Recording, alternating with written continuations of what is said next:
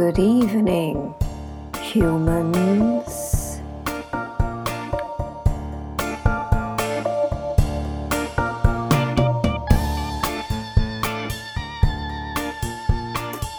Welcome to another episode of the Bedtime Stories podcast with Jessie Jones. Every week, I give you a strange and possibly disgusting fact about a strange and possibly disgusting place, horrify you with an awful idea from the history books, tell you what's weird and wonderful in the headlines, and finally, tell you a very disturbing bedtime story. Lock your doors, close the windows, and tuck yourself into bed nice and tight. By the time we're through, you'll need to clutch your blanket as you continue to contemplate the bleakness of human existence until 3 a.m. So here we go, your strange and disgusting tale about a strange and disgusting place. There are many horror plots you'd naturally associate with Japan. Giant monsters, tentacles, underwear vending machines, you get the picture. You wouldn't necessarily include the ghost ship story in that list, which is why Japan, being Japan, has taken that classic horror trope and cranked it up to levels never previously thought possible. Instead of the traditional account where a ship is found with its crew mysteriously missing, Japan has opted for a version where mysterious boats full of decomposing and mutilated corpses keep washing up on the country's shores. The boats turn up with alarming regularity, complete with a plentiful supply of decomposed corpses to bring some extra gore to the tale. One of the boats has been connected to a unit of North Korea's army, and when you consider North Korean leader Kim Jong-un's insistence on fishing as a source of food and foreign income, a plausible theory for the origin of the corpse boats begins to emerge. It's likely that these are North Korean ships and crew risking life and limb in order to catch a few kippers and thereby please the great leader.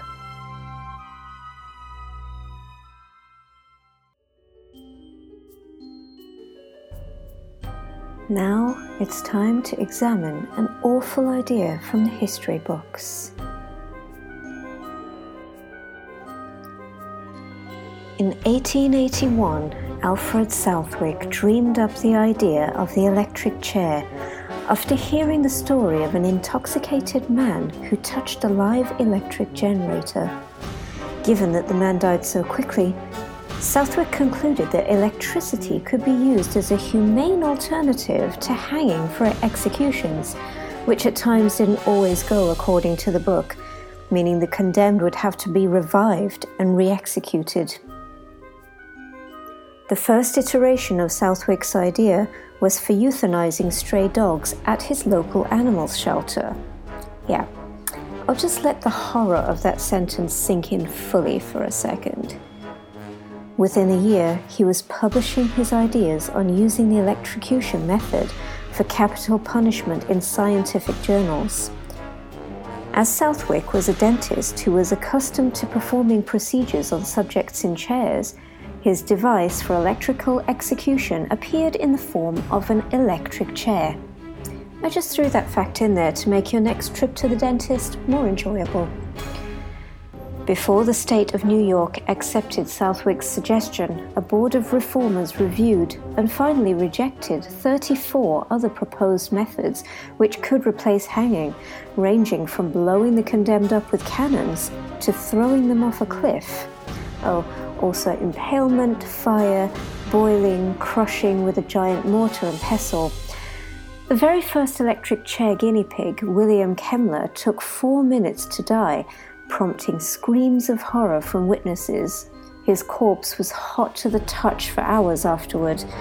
Good thing we condemned this awful idea to the trash bag of history, right? I'm just kidding. Today the chair is still used in a handful of US states that are unusually fond of the stench of burning hair. Between the reported cases of exploding heads, the sizzling flesh, the blood spurting out of various orifices, and the botched procedures that can sometimes drag out over 15 minutes, the electric chair looks set to delight and excite family and friends of the condemned for years to come.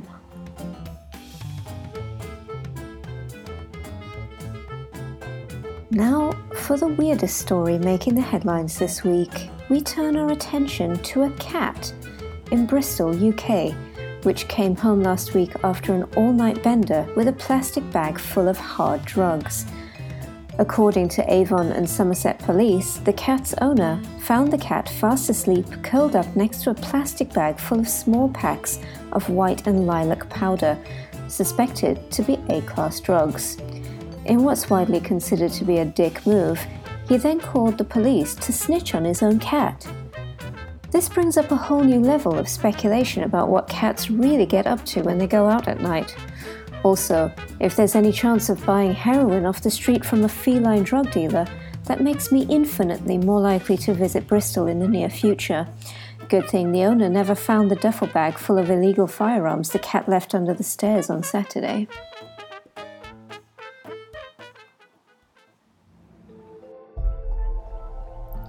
Now it's time for the segment you've presumably been waiting for, a bedtime story that will make sure you never sleep again.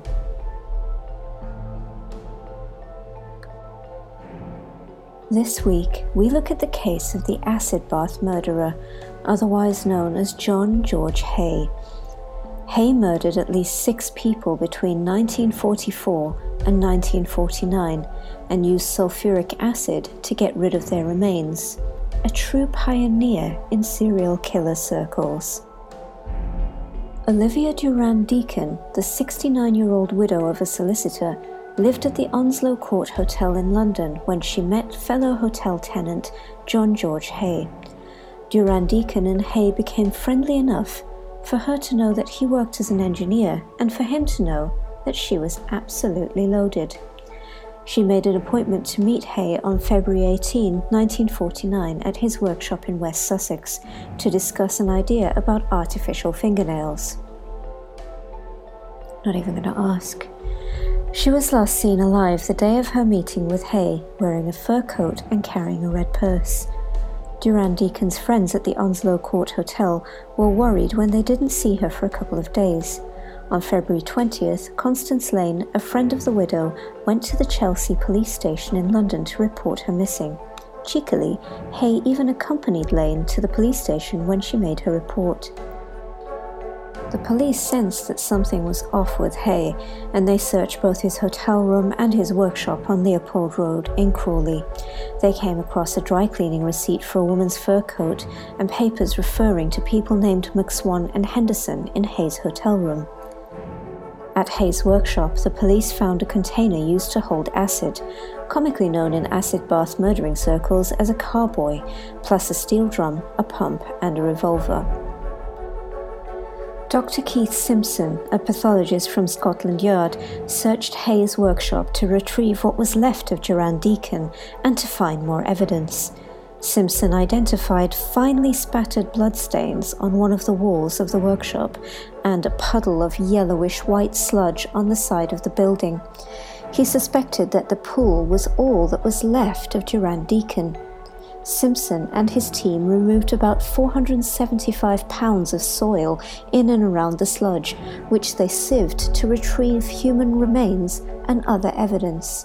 They discovered about 28 pounds of human body fat, a partial left foot, 18 human bone fragments from the heel and spinal column, 3 human gallstones, a complete set of dentures for upper and lower jaws, and a handle to a red purse. Hay was then charged with the widow's murder on March 2, 1949. The subsequent investigation and trial revealed Hay's motive. When police looked into Hay's background, they learned he was a thief who was in and out of jail for fraud between 1936 and 1943. Investigators also discovered that several of his friends had disappeared between 1944 and 1949. One of those friends was William McSwan, his former employer who had gone missing in 1944. Hay confessed to police that he killed McSwan in September of that year, immersed the body in sulfuric acid, and poured the dissolved remains down a drain. Afterward, to add insult to injury, he moved into his house. To avoid suspicion, he told McSwan's parents, Donald and Amy, that McSwan had run off to avoid serving on the front in World War II. But his parents started to doubt Hay's story when the war ended and McSwan failed to return. Hay then murdered McSwan's parents in July 1945 when he was no longer able to deflect suspicion. He sold off the McSwan family property and possessions and even cashed their pension checks for a time. After the McSwan murders, Hay moved to London, taking up residence at the Onslow Court Hotel. Hursley Products in Crawley hired him as an engineer. The owner even leased him the company storeroom on Leopold Road for his personal use. It was there that Hay murdered and disposed of the rest of his victims. Hay was able to live off the ill-gotten McSwan money for a couple of years, but when those funds ran out, he decided to kill again.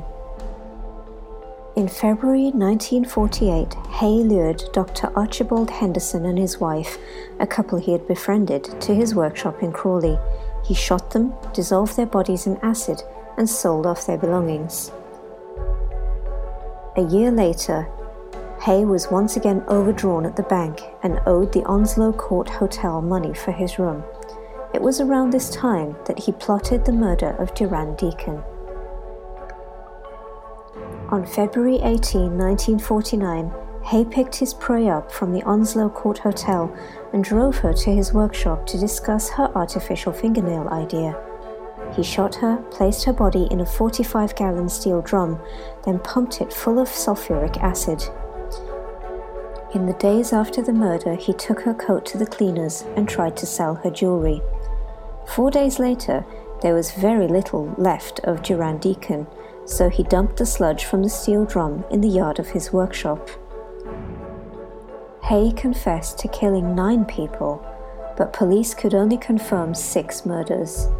Although he attempted to defend himself with a claim of insanity, he was found guilty and sentenced to death. Hay was hanged at Wandsworth Prison in London on August 10, 1949. Disposal of human remains in acid is still used today by killers.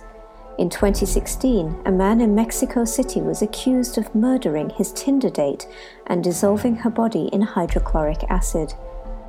Also in 2016, a man from Tennessee was accused of murdering his parents and attempting to use an acidic solution to get rid of the bodies.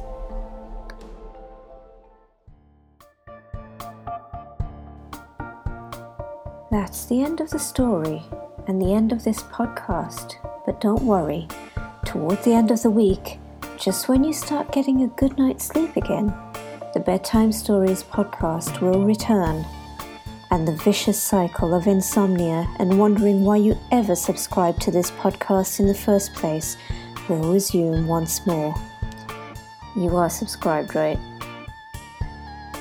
Join me, Jessie Jones, next week for more gut-wrenching facts and spine-chilling tales in this dark, dark little corner of the universe. If you're brave enough.